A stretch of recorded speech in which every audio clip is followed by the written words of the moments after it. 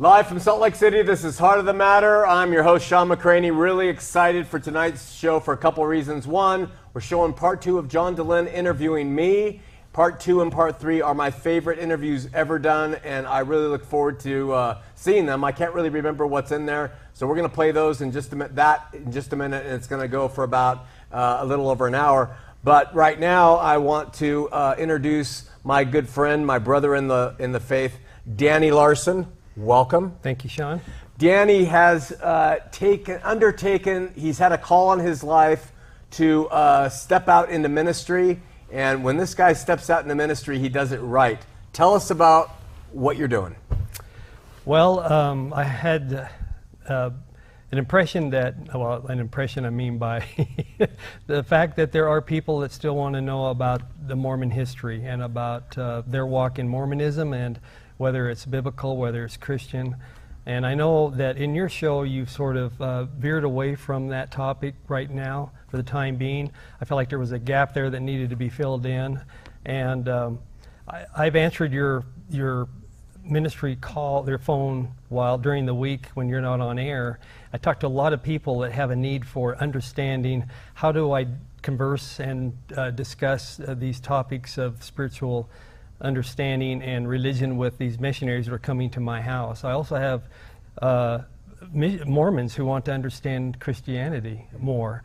And so I decided to create these episodes. They're animated, so they're fun to watch, short, to the point, very well researched and documented. I believe in accuracy is extremely important. And so that's what I'm trying to do, is produce one a week. And I do all the writing, and Seth does all the animation. We mesh it together, and we cover a different topic. Normally, every Tuesday, a new one is released. Tell me, how many you have in the can now? We started in January, so we've got approximately 20, About 21. 20 in the can. And Danny does not know I'm going to do this, but how do people watch and contact you? They can go on our website, which is talkingtomormons.com. That's Mormons.com. They can go on. We're on YouTube, Facebook, Instagram. Yeah. What Danny doesn't know is he self-funded this thing. You know, people don't know ministry is expensive. It's an endless drain. It's just money. That's all. That's because everything you're trying to do has some kind of bill attached to it. And so consider supporting them, because he's self-funded this from his retire. He's a retired guy, but the quality of the writing mixed with the fun animation, and it's just so good. In fact, let's take a look at one. Sure. All right. Just a month before Smith's death in 1844, he continued to lie to his people. Listen to this. He said, "What a thing it is for a man to be accused of committing adultery and having 7 wives when I can only find one. I am the same man and as innocent as I was 14 years ago, and I can prove them all perjurers." We have to remember that he wasn't perfect. He was just a man like us with weaknesses. Smith sent his apostle Orson Hyde on a mission to the Holy Land, requiring him to leave his wife Miranda at home. While Orson was away, Smith secretly married Miranda. How would you feel if your best friend married your girlfriend while you were on your mission? I wouldn't like that. Joseph Smith wrote in the Articles of Faith, "We believe in obeying, honoring, and sustaining the law." Through the entire time Smith and other Mormon leaders practiced polygamy, it was strictly against the law. Okay, I found here in the Book of Mormon, and Jacob too, where God permitted polygamy if he wants to, quote, raise up seed. Some Mormons argue that the reason polygamy was okay was that there was a lack of men in the early days of the Utah Territory, and that the women and children needed to be taken care of. Right. However, Statistics prove that during the polygamy era in Utah, there were more men than women, making polygamy completely unnecessary. It's interesting that society condemns modern-day polygamous prophets like Warren Jeffs, who was convicted of having sex with underage girls. But Jeffs was only following the example of Joseph Smith, who he revered as the prophet of the Restoration. In fact, if Smith were alive today, he'd be sitting in prison with Jeffs. Ouch. Polygamy can't be defended scripturally or morally. The LDS Church has a dilemma. It can't officially renounce polygamy as a doctrine, That would cut at the very heart of Mormonism and its temple practices, and it would expose Joseph Smith as a serial adulterer. In the future, polygamy may very well become legal in the United States. When this happens, what will be the church's position? Will plural marriage become common Mormon practice again? If not, why not? Don't forget to check out the description below to learn more. Thanks for watching Talking to Mormons. Really good job. I mean, just you and Seth, you work on the animation, you write the scripts yourself. Right. You're a great researcher. When I met you years ago, you were very scholarly in your approach to the faith. I appreciate the dedication you have toward the facts, and you have filled a gap in what you're doing online. I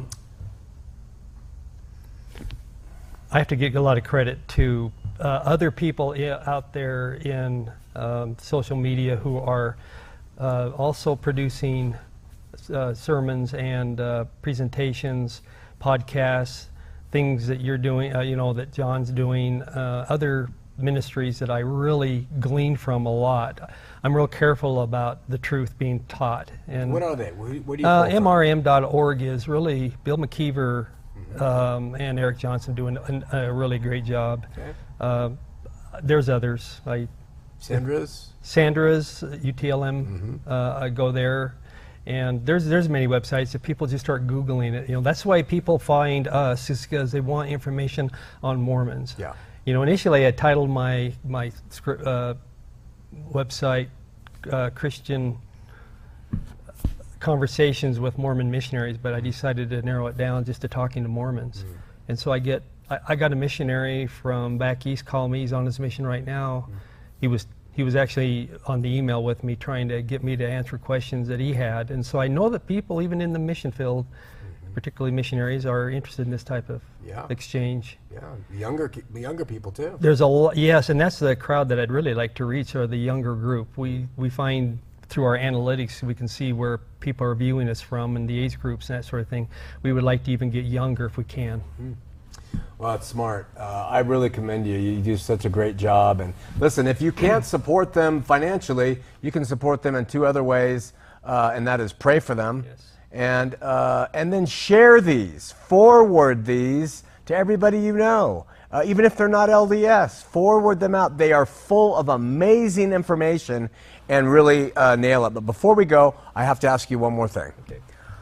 I'm having a little trouble with the polygamy thing with Joseph Smith. I understand as a man, when I saw this recent clip that you showed, what might drive him to do it, because that Miranda was hot. She was. What is going through the mind of these people? I asked the same question. A little makeover would maybe go along. Joseph! I think Joseph was better looking than most of the women that he married. Exactly. I hope I don't get in trouble for that, but it's... Talking to Mormons, you guys. Danny, thanks, brother. Thanks. And now to John Dehlin. Hello, everyone, and welcome back to part 2 of my Mormon Stories podcast interview with Shawn McCraney. I'm John Dehlin. It's really exciting to have you with us today. It's May 15th, 2018. We just spent the first hour with Shawn talking about his original interview with us on Mormon Stories podcast 8 or so years ago.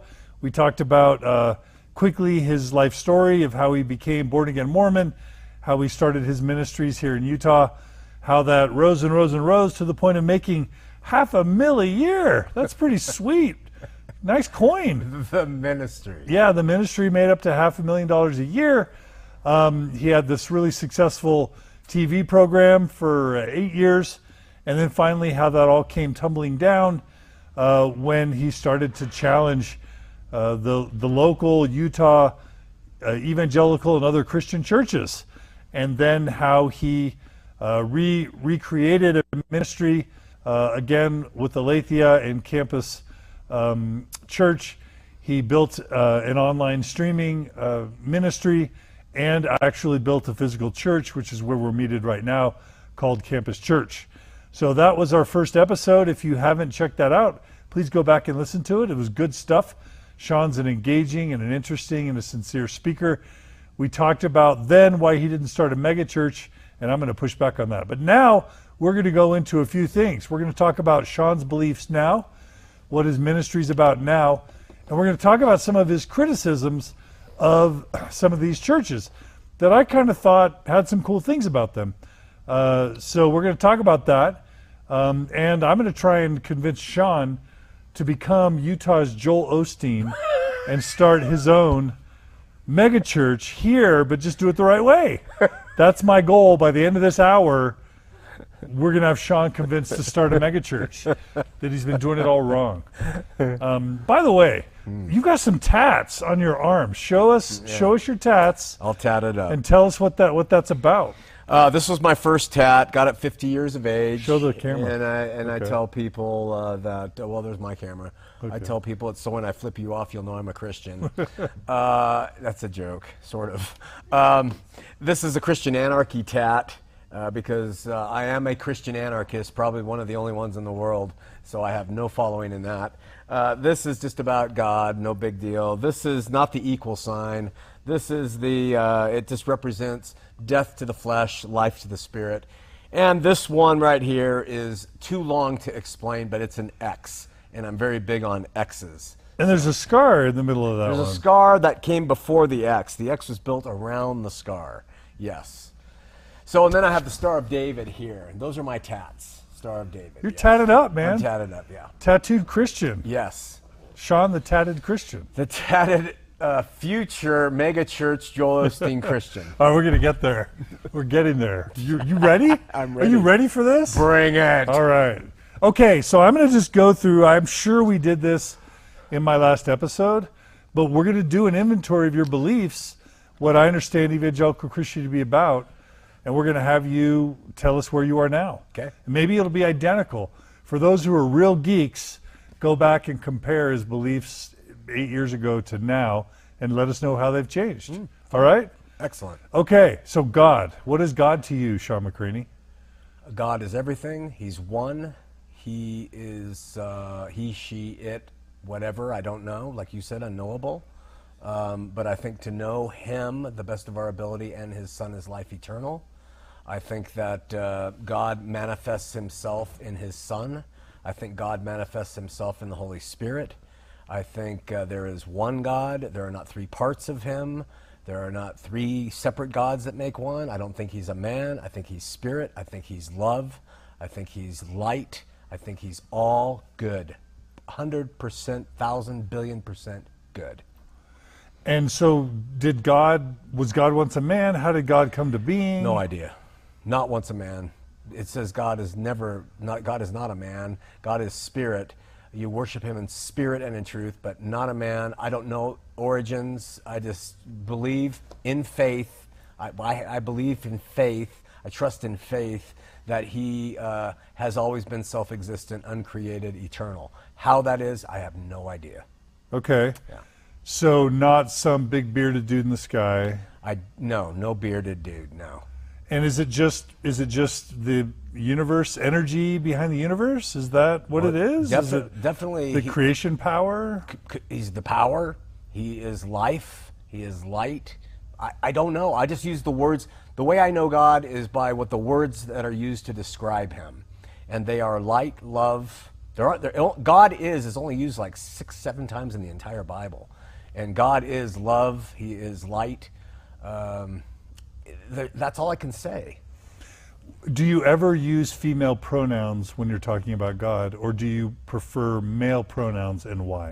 I use male pronouns when I talk about God simply because of habit, but I think the Holy Spirit in the Greek is feminine, and so I think the Spirit of God is feminine. When we think of being born again, that's God giving birth to us, new life, so I think that is the feminine element of God. So I think God is not he doesn't have a gender, so he encompasses all genders. So yeah, I just say he because it's convenient.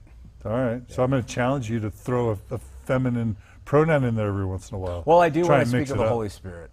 But do? I don't care about being politically correct, so I reject your challenge wholeheartedly. Why don't you care about being politically correct? It doesn't matter to me. It's being sensitive to minorities. I'm not sensitive. I'm insensitive. Are you proud of that? I know. I'm not proud of it. It's what I am. Oh. I'm sensitive to people's pain, but if someone's being pained over something that I don't think they don't need to be pained about, I don't care about that. But doesn't Christ give you the power to change and to be better? He does. I don't think using God in the feminine is better. So No? I'm not doing it. Okay, all right. Okay. Does God have other creations, like other worlds with humans on them? No idea. You don't know.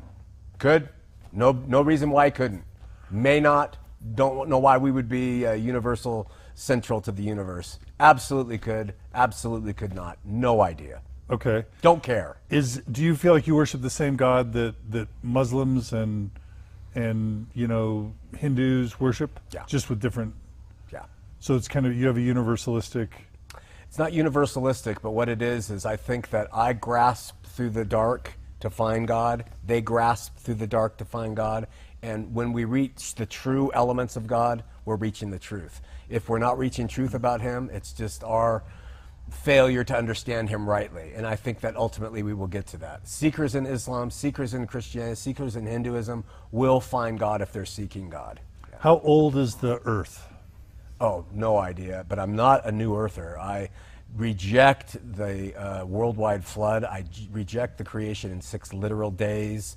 I don't buy into any of that stuff. I don't think evolution is anathema to the Christian faith. I have no problem with anything that has to do with the biological record or any of that. I just trust that the record that we have in the Bible, it tells us of God's dealing with the part that means most to me. That's human beings that God is working with to reconcile to himself. So no 6,000-year earth? No.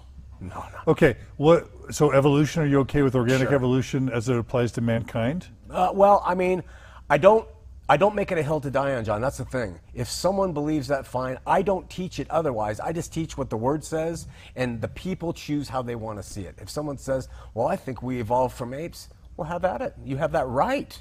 I love you, I don't know all the answers, so I just... So literal Adam and Eve as the first humans? I do believe in literal Adam and Eve. If there were humans before them, or subhumanoids before them, or apes before them, possible. No idea. I just know the record I look at is the Adam and Eve story, and I trust in that. So you don't need Adam and Eve to be the first humans? No, I don't need anything. Because the scientific record shows people 20,000 years ago Yeah. or more Yeah. with wall, writings and with Right. artifacts, and Yeah. the Bible's chronology kind of doesn't add up to 20,000 years ago, right? We're talking about a garden that was created for Adam and Eve. Outside of that, maybe there was all kinds of people going So a on. literal Garden of Eden for you? Oh, yeah. Yeah, absolutely. Believe that. Because Okay. it's so interwoven into everything else, I believe. It gives us a type and a template for everything else that extends from it and is woven through the narrative to Revelation. The garden story of God speaking to Adam and Eve is important to me. Yeah. And could Adam and Eve have been born by mothers and fathers, or were they created poof by God? You don't know. No poof. This record says that Adam was red and he was taken out of the clay and actually out of the dust of the earth, and God breathed into that body and he became a living suke, mind, will, and emotion. I believe that story, and from him came Eve from his side. So literally God did a surgery, took a rib out and made Eve? However he did it, I don't know if it was a surgery or what, but somehow we have from the one coming two, and that was the model Moses used for marriage. Could all of that been metaphor? Sure. The rib coming out of the side and Adam from the clay? Sure. I don't know. They could have been born by other humans. Anything could have been. Okay, you're not rejecting that. I don't reject anything like that. You just are like, this is the text we have, and Yeah. I'm going with. And I teach it this way. And If you're you not- see it differently, you may be right. And you're not trying to project back or make scientific explanations. No. I kind of like that. Yeah. I don't know that I've heard that a lot. No, you don't. Okay, so how much can the Bible just be taken as metaphor, Depends on the as person. symbolism for you? For me, okay.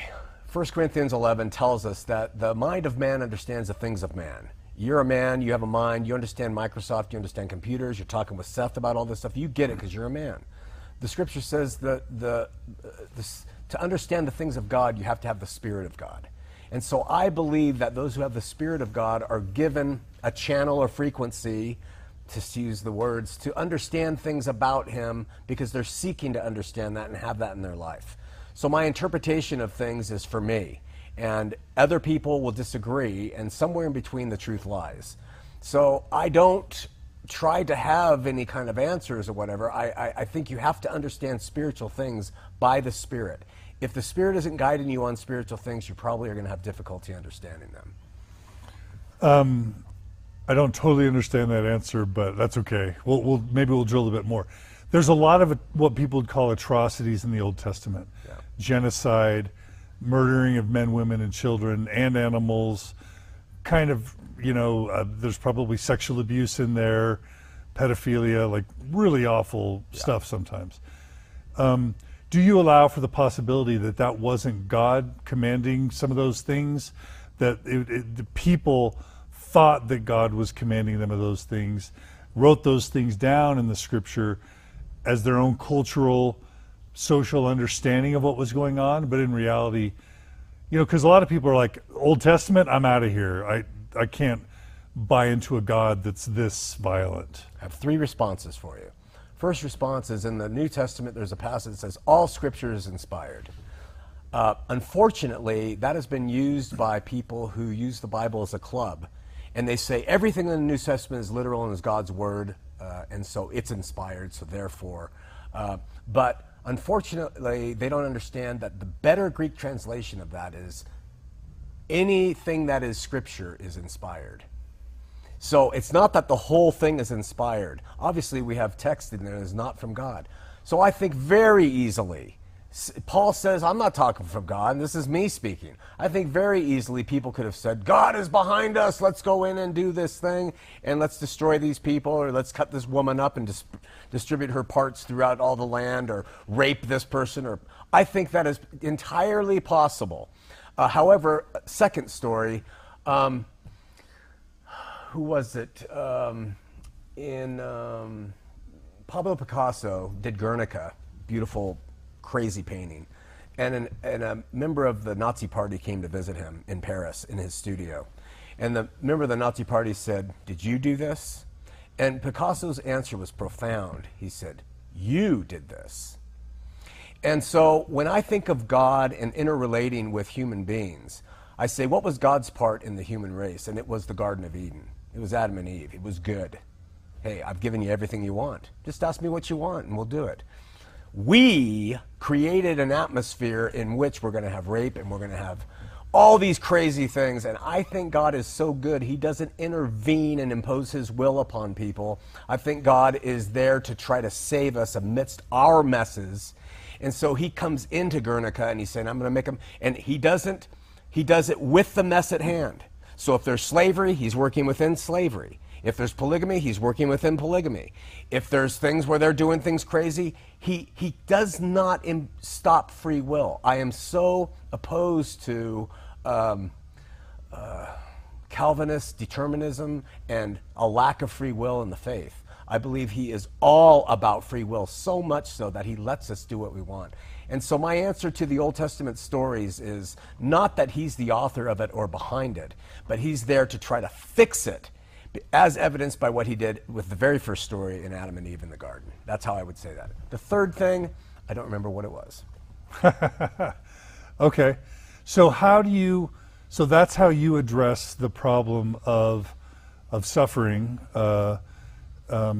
which a lot of people really get hung up on. Yeah. They would say to you, well, if God is the creator of all things, he created the earth, he created all these people, he could have devised a better plan. So there wasn't so much pain and suffering. Oh, I love that. Why did he?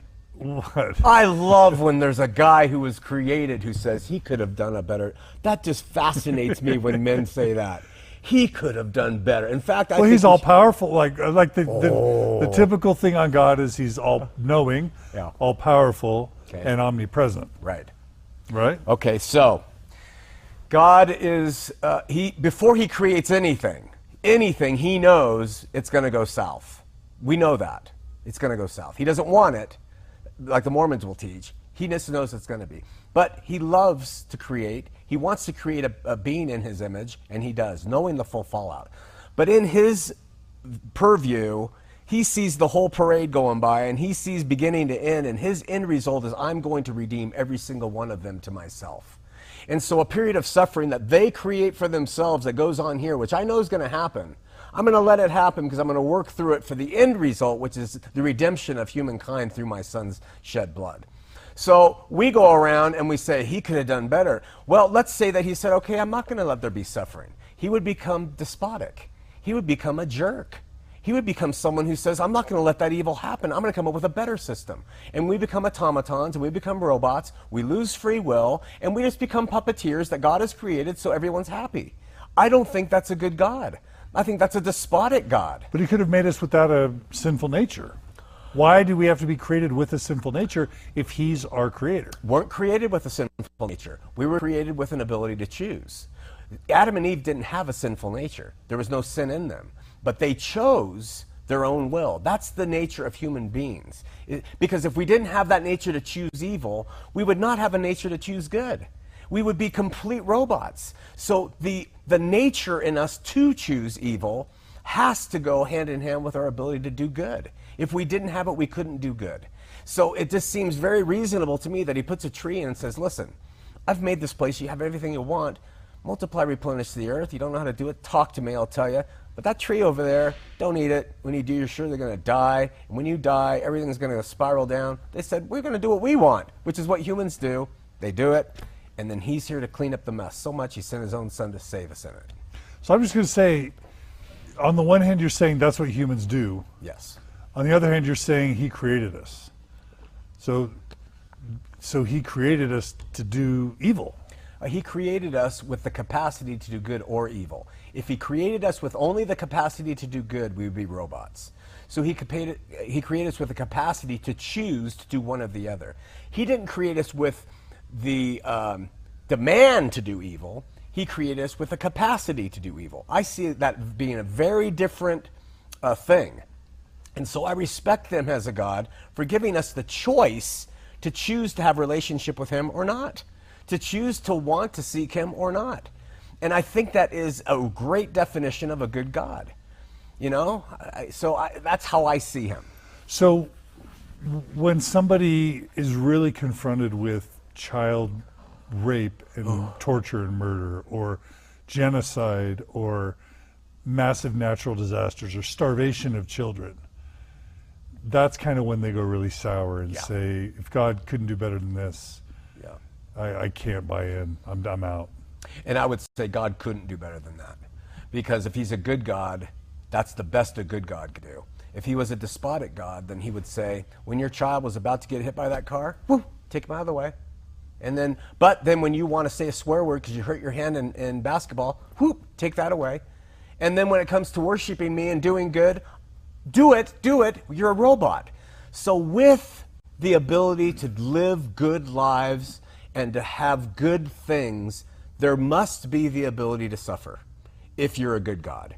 There has to be, or else there's no choice, there's no opposition, which the Mormons teach, you know? And I see that as necessary in the makeup of a good God.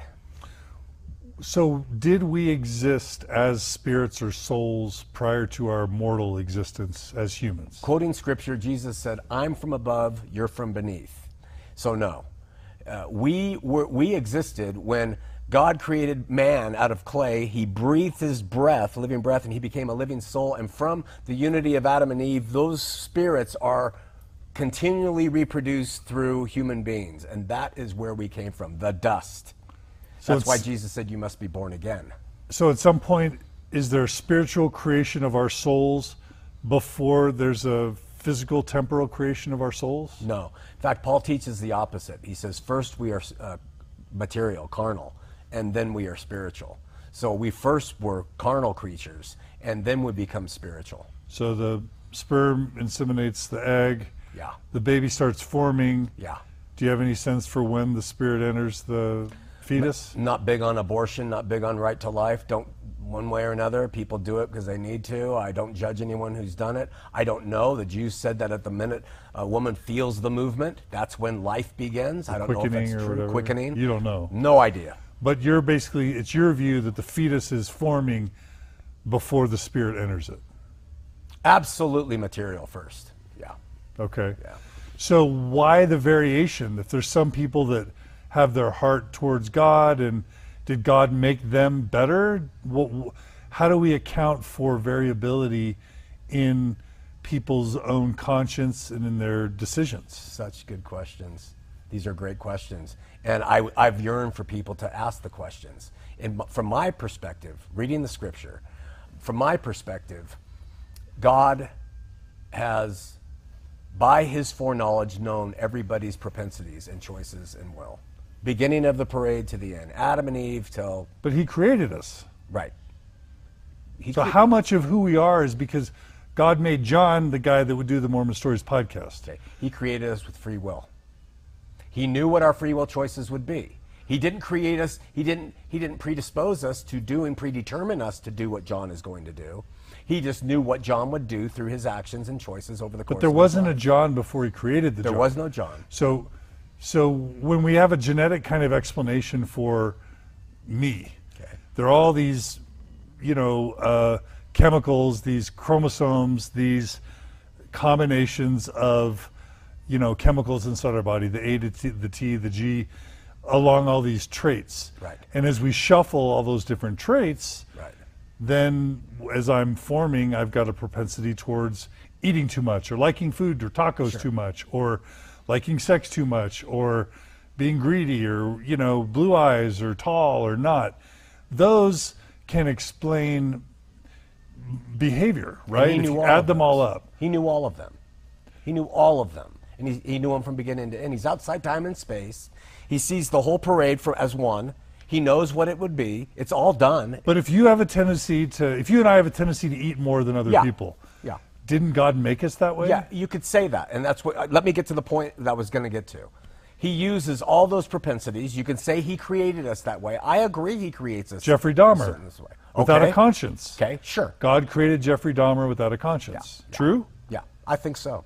Yeah, he created all things. So he's like, I'm going to create this dude without a conscience, and then he's going to go kill and eat people. I think we created Dahmer by the human race and our choices collectively since Adam and Eve decided to go against him. I think it's the Guernica example. I think God knew that Dahmer would exist. I think God knew how to use Dahmer to the benefit of his end goal. But I don't think that God created Dahmer to kill and torture. I think God said, I know what Dahmer is going to do because of all his genetic propensities, et cetera, et cetera. I am going to allow, because I'm not going to stop things, I'm going to allow him, and I'm going to interweave the solution to what Dahmer's choices were to my final solution, which is the redemption of all. That's how I see it. Yeah. When you said that we were created in God's image, yeah, but God's not a man, right, what does that mean? Characteristics, I think. Ability to choose. Personality traits, the ability to love, the ability to get angry, jealousy. So God has all those negative, or I guess a psychologist wouldn't call those traits negative. No. Wouldn't call fear, sadness, or anger bad. No. But you're saying God gets angry, God gets sad, jealous. God gets jealous. Scripture you says believe that? Oh, absolutely. Yeah. We're created in his image. We have the same traits, but we also have the ability to reason. That's how we're different from the animal kingdom. The rest of the animal kingdom, I should say. I think we're part of the animal kingdom. But we have that ability to reason. And he's given us that, being made in his image. And so we get to choose. And we're not just driven purely by instinct. We do have an ability to choose. And he says, I love that because I want people who want to choose me, not people who are forced. So can God sin? Can God be a pervert? If we are lustful, can God be lustful? No. So where do you draw the line between what traits he can and can't have? How do you know? I think he has the traits, perhaps, because he can get angry. Can he get over angry? No. But can he get angry? Yes. Can we get angry? Yes. Can we get over angry? Yes. Can he be jealous? Yes. Can he get over jealous to where it becomes an obsession and you kill somebody? No.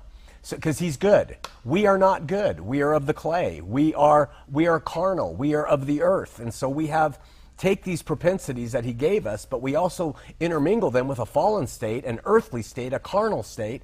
And so what he's doing is he is saying, I want to redeem you from that. Here I am.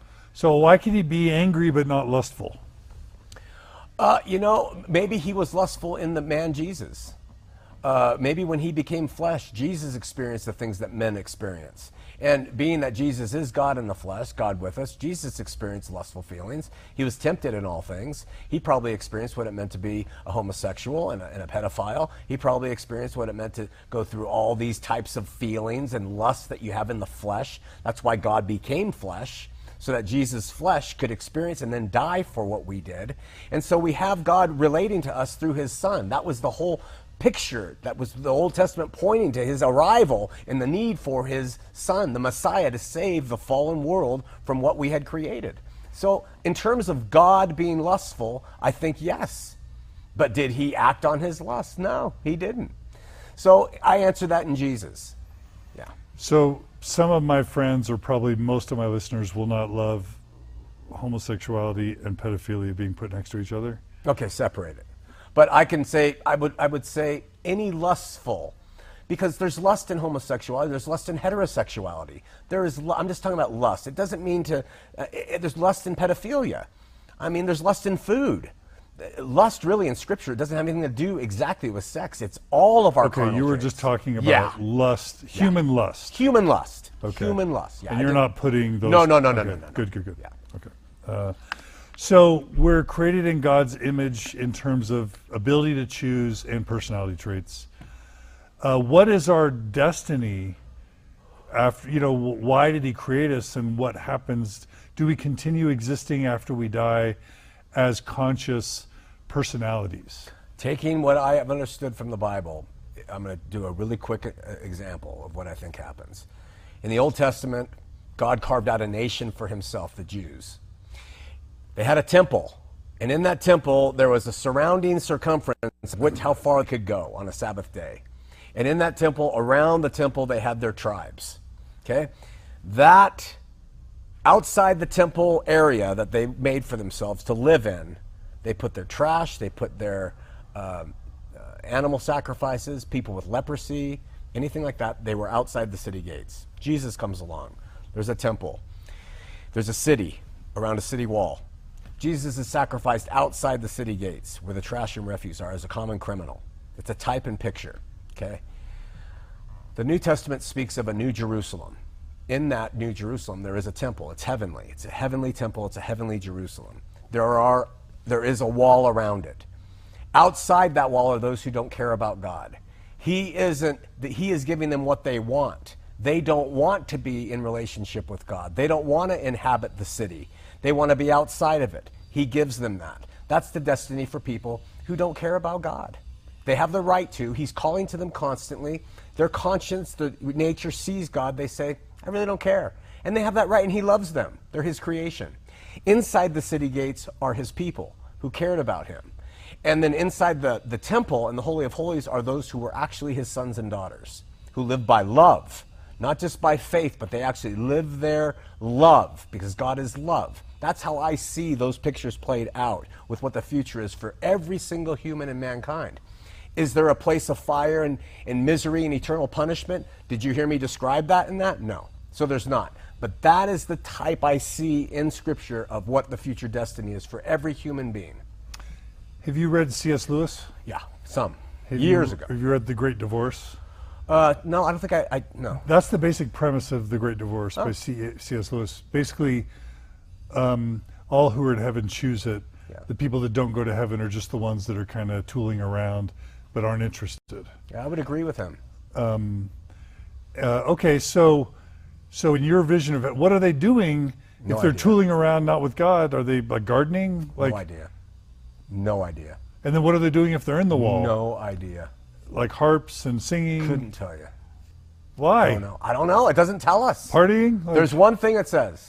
Eye hasn't seen, ear hasn't heard, the glories that await them that love him. That's all it says. So you don't know what we do? No idea. So even the harp playing on a cloud is baloney. Okay? All of the speculation of afterlife stuff is baloney unless you buy into near-death experiences, which I'm kind of looking at now because they're interesting. But scripturally, we get nothing at all. Is there a physical resurrection? I don't believe in a physical resurrection for us. I believe the resurrection is a spiritual resurrection. I don't believe, because of what the Bible says, of bodies coming out of graves. I think Jesus' body came out of the grave for a special reason. His witnesses needed to see him and touch him to show he overcame sin and death. First one. But the rest of us, I think it's spiritual. And so, John, just to jump ahead, my idea since Christ has been whoever has lived on this earth, when they die, they're taken, they're judged, they're given a resurrected body, and their eternity is determined then where they live in that heavenly kingdom. But it's not a physical body. Not a physical body. I don't know what that means. It's a spiritual body. That's taught in 1 Corinthians 15. But it's not a... Flesh and blood cannot inherit the kingdom of God is what it says. So no flesh is going to be in his presence. And it's not the form of a man. I don't think so, but it could be. I don't know that answer. Doesn't tell us. How, if Jesus was God, which I heard you say earlier, Yeah. made flesh, Yeah. where did that flesh go when Jesus died? Such a good question. When Jesus died, his body was laid in the tomb. Then he rose with his body, told Mary, don't touch me. He then ascends to his Father somehow. Then he appears in a room with a closed door. Obviously, he's in a body that can go through things, etc., etc. Finally, he ascends with his body into heaven. The question is, was that a spiritual body? Was that his physical body? Was it a mix? What happened to the physical? Does he keep it? Well, I believe he was in that until he returned in 70 AD, which we talked about, with wrath and reward for the nation of Israel for either receiving him or killing him. That was the end of the world, the end of the age, and all of it was wrapped up in the biblical sense. It's done materially. There's no more material application of the Bible to people since that time. So his purpose in having a body was to be seen as having resurrected, ascending to the Father, and then coming back with it. And those, Hebrews says, who were looking for him would see him. That is the whole picture for that model and type of him. What he's done with it since, will he have it when we die? No idea. No idea. So this Mormon teaching of an atonement where Jesus has to suffer in the Garden of Gethsemane and take upon him all the pain of all the sins as a sacrificial lamb, so that we can receive forgiveness. Yeah. Are you down with that description of the atonement? I'm not. I'm down with him coming and suffering for the sins of the world, but I think it was all... By suffering in the garden? No, on the cross. It was on Not the in the cross. garden? Never in the garden. So the bleeding from every pore, suffering in the garden? As if it were from every pore, Luke only. And in the garden, he had an angel come and help him to prepare him for what was about to happen.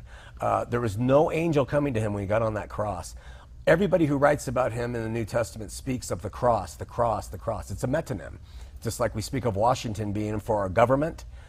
Washington won't lower our taxes.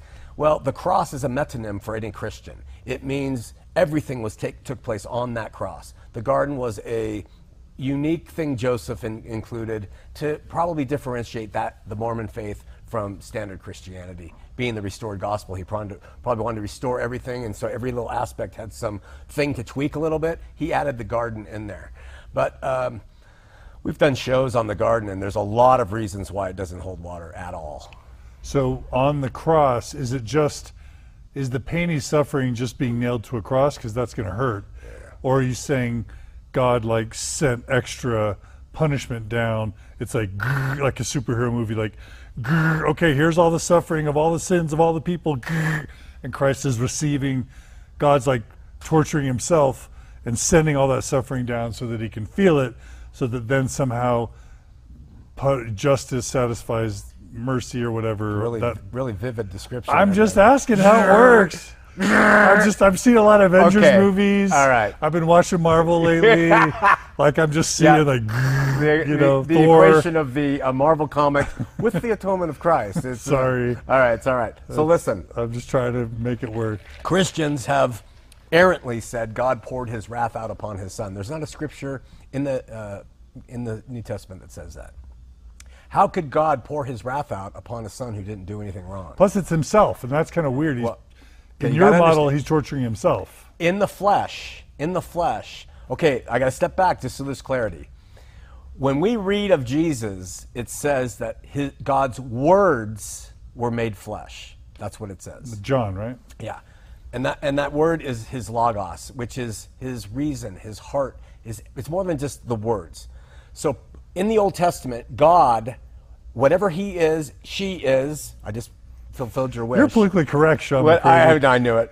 Whatever it is, when she spoke, things happened. God said, and it was. God said, let there be light, and there was light. So whatever God said, God had an ability, not with vocal cords, to speak. God's words are amazing, whatever they are, and his words became flesh and dwelt among us. Words express things. Jesus was expressing the invisible God when he walked on the earth. Okay? He was in flesh as a man, Jesus of Nazareth. He was a human being. So he was biologically Joseph and Mary's. Human being. Biologically, he was Mary's. Not Joseph's, he was Mary's. So you believe in an immaculate conception? No, because the immaculate conception refers to the conception of Mary in Catholicism. Just a little. But what I believe in is that the Holy Spirit overshadowed Mary and she conceived without intercourse. That the sperma, which is the word used, conceived the flesh. So Jesus was man.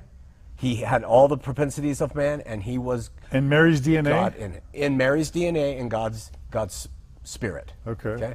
But he went through his earthly life and he was tempted. Scripture says God can't be tempted. Well, Jesus was tempted. Was he not God? He was God in him, but his flesh was not. His flesh was man. So he overcame for us what we could not do. And he did that on our behalf, full of God. But it was God. So I understand the game when, well, was God torturing himself and all that? It's not a game. Well, I know, but for some Just people, curious. It wasn't. I don't know how to explain it. Of course. It's miraculous. Yeah, it's miraculous. If it happens, it is a product of faith. How could we? But that's how I explain it. Now, just to let you know, the Trinitarians say Jesus was well, not little, but they say Jesus was a spirit, Jesus, who came down and took on his flesh. And that is really not much different than polytheism, and I just don't embrace Trinitarianism as a result of that and many more things. So, back to it, Jesus did take on flesh, and his flesh did not sin, and his flesh was offered up as the paschal lamb during Passover. His blood was shed, and his blood did not have impurities, and that blood cleansed the world of sin, past, present, future. So we teach here there is no such thing as sin. That's something people hate in church. There is no sin if he paid for it. How could sin exist if he paid for it? So there is no sin of the flesh. If you have sex with your neighbor's cat, that's not a sin. Okay? What is the sin? The sin is in failing to love, because those were his commandments. Failing to love. Was it unloving to have sex with your neighbor's cat? Yes, it was. Your neighbor probably didn't want you to do that. And the cat didn't like it either. And the cat was like, nah. So it's love now that we are judged on. It is love now. It is not the sin it's taken care of. People don't understand that good news, John. They go to church and they hear about their sin. We'll talk about, that would be something I hope you'll bring up when we talk about churches. All right. Yeah, so guilt and shame and sin. Let's do that now, and then we'll come back to Guilt, shame, sin. I have shame when I fail in my love. When I get mad at the guy who cut me off, right after it happens. You flip him off with your cross. I flip him off. I'm a Christian. Right after it happens, my spirit says, Shawn, that's not you. You follow me. I'm the Prince of Peace. You forgive. You turn the other cheek. You return evil with good, Shawn. You don't do that. And so that is that thing. It's self-imposed by the Spirit upon the individual. You don't need a pastor or preacher giving you objective religious beliefs and pointing at you and saying you must repent of what? The sin's gone, you see. So I think that needs to be understood by people who are trying to pursue Christ, that he took care of sin. Just ask yourself, if he did it, when did he do it? 2,000 years ago. So is sin left? No, it's not. What's left? To love. If you fail in love, well, then think about that. And that's what you're talking about. We talked a bit about homosexuality, I think, in your interview with me. Yeah. Some would say that the Old Testament makes a few vague references, but they're often taken out of context. And then the New Testament makes very few references, and again, many say those are taken out of context. Yeah. What's your position? My position is everything from a biblical stance is pretty sinful. Everything. And that's why Jesus came. So to pick Being heterosexual? Being heterosexual in the ways that humans practice heterosexuality, pretty much. Yeah, we're pretty lustful. We're pretty carnal. And so the Bible indicts almost every fleshly characteristic. That's its job. Why? Because it points to the Messiah, and it says, believe on him, because you can't do it. You're screwed if you think that your righteousness is going to make God happy with you. I sent my son to take care of you, for you. Look to him. Homosexual, heterosexual, whatever, look to him. That's the whole point. Just look to him and relax. Relax. He did it. We don't get that message anymore. We get, no, it's sin. You got to repent. It says this. It says it right here. No, that's not the message. So everything's sinful in a sense, except for love and looking to him, you're saying. Yeah, but we are dead to anything being sinful. Paul says we're dead to the law. Okay, let me back up. If I put up a law, that makes you a sinner. If there's no posted law, there's no sin. If you have a school district and you drive through it and there's no posted speed, you can go 100 miles an hour. Okay, but if they put up a sign 25 miles and you go 26, you are convicted of sin. So what Paul says is the law is dead. Christians are dead to the law. If you get rid of the law, you've gotten rid of sin.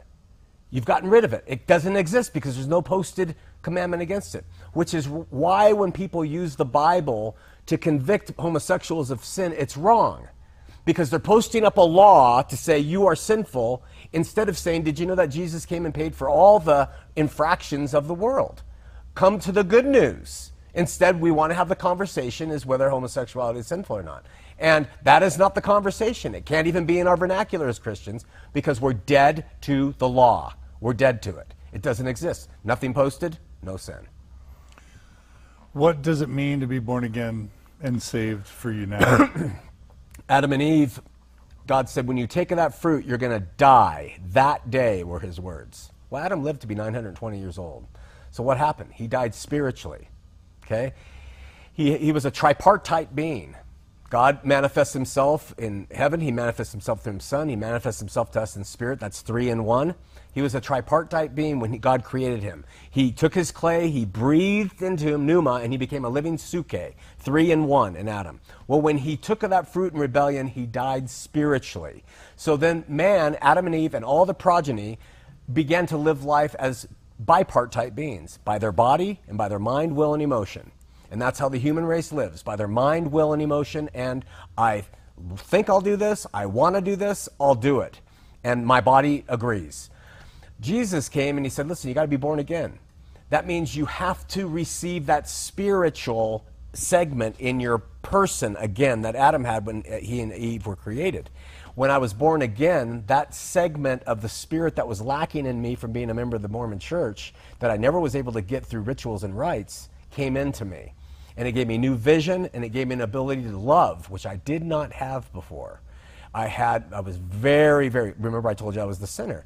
I was very selfish. I was egocentric. I've taken tests on narcissism as what I was like before. I've taken tests on borderline personality things. And I'm right up there at the top cusp of a very disturbed person. So the gospel is best for the sinner because it gives us that new heart and it gives us that spiritual worldview that we could not get from our flesh. I think everybody is failing. I think everyone needs to be born again. That's what Scripture says. But for me, someone who's really messed up, it was night and day. I became a completely different man sitting here than I was in 1997 when it occurred. How much of that is changing behavior for you? I have never allowed since that time for my behaviors to, I've never lived by my behaviors. So along the road of being a Christian since 97, I have been in fist fights. I've gotten drunk. I've had some sexual interaction that shouldn't have been because I've never gone back to, I've got to do this in my flesh. That's what I did as a Mormon. What I have done, honest to God, is I've said, you've got to take it. You've got to handle this for me because I can't do it myself. And over time, that has happened to where today, I mean, those things haven't happened in, maybe 10 years. But boy, when I first became a Christian, I wasn't much different in my flesh. It was still in operation. But as the Spirit grows and overcame me, I became better equipped at managing that flesh by the Spirit. And now, anyone who's known me, my family, my wife, anybody knows, I am a much better man having Jesus in me than I was without him. When I was growing up in Texas, meeting with First Baptist, there was this idea of being saved, where you do the altar call and you say, I'm saved, Jesus. And then, as I remember how they explained it to me, then it didn't matter what you did, you were going to heaven. Yeah. And so there was no sin after being saved, in a sense. Yeah. But I don't know if that's right, because I'm sure they would have said there's still sin, but... Doesn't make sense, does it? It didn't make sense then. Still doesn't make sense. They still do it. There's no sin. You've been forgiven, but you're a sinner. It doesn't make any sense. Right. So the way that I've understood it to be, John, is that you're forgiven of all sin, past, present, and future. Those who understand what Jesus has done for them, they don't allow sin to reign. They allow the Spirit to reign over the course of time. They are grateful that they realize what their sin was amounting to, or what they called their sin, their fallen nature amounted to. They're grateful to God. And so they say, I'm going to choose to do well here. So Christians, say I've been saved and do whatever you want is really, really a misnomer, because a true Christian does not do whatever they want. It's actually the opposite. They do things they don't want to do. My flesh still wants to do everything my flesh wants to do. It still does. The flesh will always be bad, at least in my life. But with Christ in me, I choose out of love and respect and humility for what he's done for me to take my will and submit it to his. And his will says forgive. His will says love. His will says do what I did when I walked on the earth. That's what the regenerative thing means to me. So in theory, would it be possible for someone to have that born again experience, be saved, turn their life over to God or whatever, and then 15 years down the road, lose their job, wife leaves them, they get depressed and sad, and then they become a serial adulterer or a mass murderer? Can that happen to someone who has been born again? Sure. It can happen. It does happen. I can see it happening to me. And that's one of the reasons why I'm in the Word, and why I think the preaching of the Word and teaching of the Word contextually is so important to people, is because if you stop feeding the Spirit, it gets weak. And you don't feed it through religious Even works. if you've been born again. Even if you've been born again. Absolutely. So that's one of the reasons why you would go to church, is to be fed spiritually, so that when you leave, you have less of a propensity to do those things. Now, let's say you walk out of the church, you have a bad day, and you kill somebody. Let's be extreme. Well, that would break you as a real Christian who's been born again. You would be overwrought with having done it. You'd confess it. You'd take your punishment, and you would do all you could while in prison to serve other people, because you really slipped up in your flesh. But you wouldn't say, I'm a Christian, I'm saved. It just doesn't work that way. It would almost be like a second anointing, like the Mormon version of second anointing, where it's like, oh, I'm good. Right. Yeah. I don't like that. Good luck with that. I don't like that. Well, you know what? In truth, the New Testament, it talks about the rebirth experience in 4 places, maybe, but it talks about bearing fruit and producing fruits of love 90% of the time. So those guys who preach once saved, always saved, I'm really skeptical of that, because I think it really does send the wrong message. Okay. All right. I interviewed Bart Ehrman recently. Yeah. And he was really brilliant. He talks about, from his view, how, from his view, a human named Jesus or whatever, became perceived to be the Son of God. How just his teachings, among other people's teachings, sort of were privileged to the point where they started to really catch on. How the legends and oral traditions around Jesus got passed down until the point where people started writing him down. How Matthew, Mark, Luke, and John didn't write the New Testament. People wrote down the oral traditions that they heard over many generations, and that's how we got the Gospels. And then from his perspective, how the Bible, the New Testament, has a lot of contradictions. In his mind, some very problematic contradictions. Then about how the Bible was changed over time, and even the Mormon perspective corrupted over time, and and then how Christianity grew into this global superpower when it was really just a small band of followers of Jesus. What are your views on all of that perspective of Bart Ehrman's? Does he have it right? Does he have it wrong? Where does he have it right? Where does he have it wrong? I asked you a question when I interviewed you, and you said, do you have 10 hours? Okay, so that's a 10-hour question to me. But let me say this. I appreciate Bart Ehrman. I think he brings out points that should be definitely taken into the discussion of Christianity. I think that he knows his stuff. I think he studied under Metzger, and who's a brilliant scholar. But in misquoting Jesus, Ehrman says, what I say is not really that much different than the teachings that Metzger gave me. So while Who's a believer? Metzger's a believer. Yeah. Okay. So while he does bring up points of great criticism, and it gets the zealot Christians, I think he is doing a service. And I think anytime the truth and light can be brought forward, I don't care what it is. If it is that the myth of Jesus grew to where he became God in the flesh, let's see it. That's fine with me. Having said that, I agree with him that the Bible is not maybe what we have let it become. And let me explain that. When Jesus was there, he had his apostles. He said, go out and preach. He never said, go out and write. Okay? And so then they go out and preach, and they're killed off one by one. And we get to around 70 AD, and I think John was the last one then. That would be debated. And the last book is written, Revelation. And then we have manuscripts all over that ancient world that are not available to everybody else. We have 250 years minimum, 250 years before those manuscripts are actually collected. So what governed the church from the last apostle for the first 250 years? It's the Holy Spirit. Okay. So then we come to Constantine, we come to the gathering and the approving of this book or that book, and we have books that are excluded, and we have that, and then it comes out to the 1500s, and we have Erasmus. He gives us a version of the Bible, and then we have the Protestant Reformation, and what do they say? They say sola scriptura. You know what that means? It means Scripture alone. And so what that did was it took a faith that began for the first 250 years with nothing written except the Old Testament. And it was all word of mouth, and it was the Spirit. And they said, now we have a manual to make this a legal thing.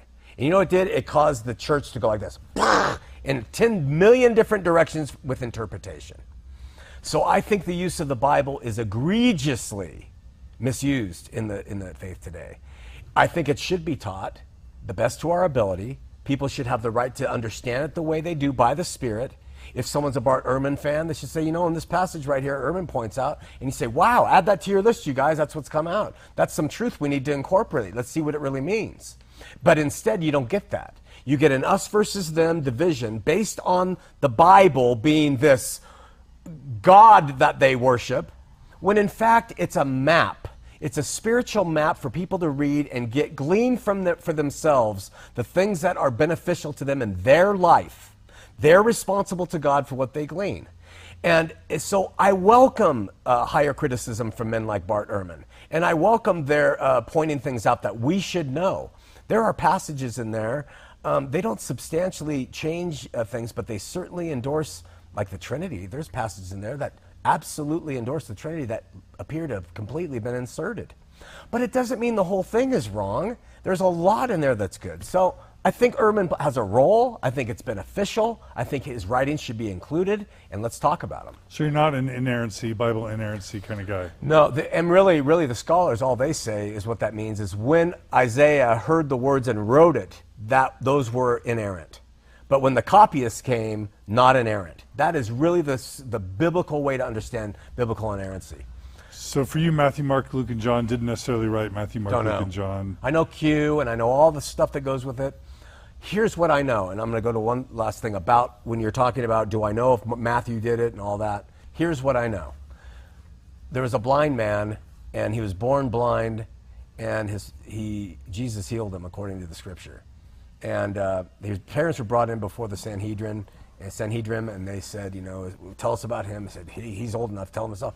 And they start questioning him, and it's going back and forth, and the blind man who can now see is getting a little annoyed with these religious leaders. And he says, let me just tell you this. This is all I can say. I was blind, and now I see. That's what he said. That's what I say to all the scrutiny about everything else. You can say, well, you're just under a spell. You can say it's been a crutch for you. Have at it. I've needed a crutch. But I was blind, John, and now I see. I see the need for love for other people. I see the need for selflessness, which I did not have. So where Ehrman's right, I rejoice in truth. Where the Bible is off, let's get rid of it. But I was blind and now I see. And that's all I can say. Now, a Mormon can say that too. And I say, fine, brother. If that is great. If that works for you, fine. And that's where I've changed a lot from the show till today. And when the Bible says that women should stay silent in the church. Bullshit. Sorry. Doesn't say that, or you don't believe it? Oh, no, it says that. Right. And here's the other thing why eschatology is so important. Paul was trying to keep a church that was under such pressure together. The women didn't have rights, and he was just like, look, and he even said, look, it's better that you don't even get married. Be like me. Now, would that be for the whole world forever and ever? No. It was for that time because the end was coming. So it's better to be that. This time, I don't want you to talk in church. It's better. That was a cultural thing, and that's how you have to read it. But the Bible was materially fulfilled for them. It does not have material application since then on, and that's what men have done. They've said, let's take the material things, let's have deacons and elders boards, let's have churches, let's send missionaries, let's do all this. There's not a scripture in the New Testament, not one, that says, and these things shall go to every church till the end of the age. None says it applies to us. All of it is contextually written to them at that time for that end that was coming to them hastily. Why did the scripture have to stop? Why didn't God keep inspiring prophets with ongoing, continuing revelation? Well, my answer to that is at the end of that age was the end of material religion. And God now writes his laws upon the hearts and minds of individuals. Whether they go to a church, whether they've said Jesus' name, a Muslim can have it, Buddhists can have it. He writes his laws on their hearts and minds. There's no need for a prophet if God is writing on your heart. There's no need for apostles. There's no need for church organization. There's no need for going to church on Sunday. There's no need for any rules. There's no need for any of that. There's the need for his seekers to have his spirit written on their hearts and on their minds, and they self-govern. There is no intermediary between them and God at all, period. That's what Jesus came to bring. Freedom, liberty, to set the captives free. Yeah. If a Hindu out there, or a Muslim, or an atheist, or agnostic, or someone who just doesn't know, a post-Mormon who's just burned, if they're doing their best to live a life of love, if they're doing their best to be kind, to be honest, and to serve people, what is their state in the afterlife relative to a born-again Christian? Well, first of all, a born-again Christian, just the term doesn't mean jack. But what is it? What is the state you want people, you're striving to get people to arrive at? Yeah. A follower of Christ would probably be better. If you're talking comparing, I would say a follower of Jesus. Because you look at his life, you follow what he did. So a born-again Christian really is loaded with a language that's very unfortunate. But if you're comparing an atheist, someone who's lost to Buddhism, as we would say it, someone who's lost to metaphysics that aren't true, that aren't Jesus, but they are seeking God, and they're seeking to love and all this, they can be better than I am.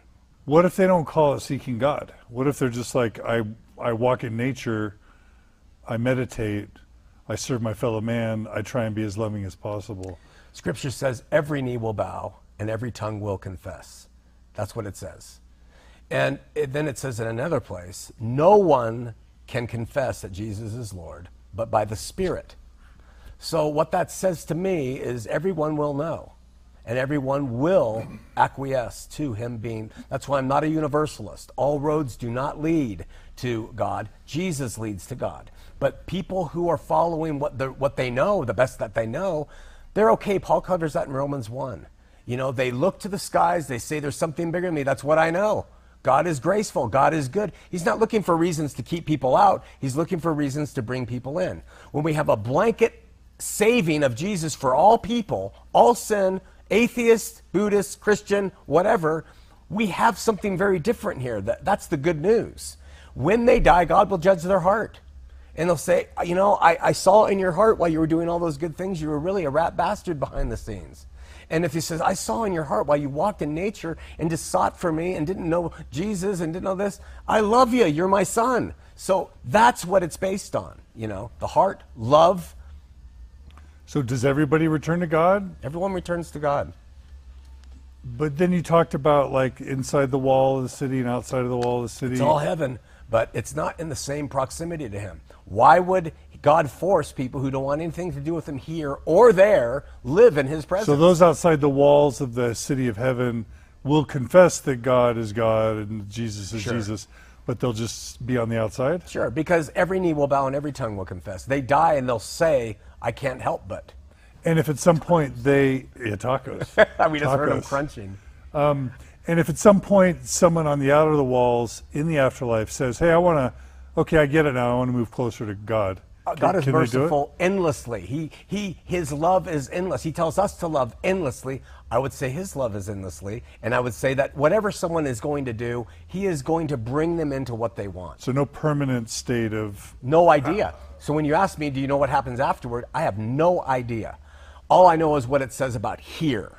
What happens there? But we do know God is love. If he's love, boy, you can bank a lot of good things will be happening because of that. All right. 2 things are very important. Actually 3. One is that it's been really fun to talk with Shawn for the second hour. The second is that tacos are here. The third thing is that we've reached an hour. And I'm going to add a fourth thing, which is we're not done. So we're going to go eat some tacos. And then we're going to come back and do a final hour with Shawn McCraney. We're going to talk about some of these other churches that he's been critical of. I'm going to push back a little bit. We're going to talk about where we are in the world today with his ministry, with Mormonism, with everything. And we'll figure out what else we ask Shawn to spend a final hour with him. So thanks for joining us for part 2 of our interview with Shawn McCraney. Of this round of interviews with Shawn McCraney. Of course, there's the previous rounds of our interviews with Shawn McCraney. But don't go away. Please join us again immediately for our final hour with Shawn McCraney. Thanks, Shawn. Thank Give you, me some brother. knuckle. Knuckles. Right. Don't go away. Come right back. Taco time.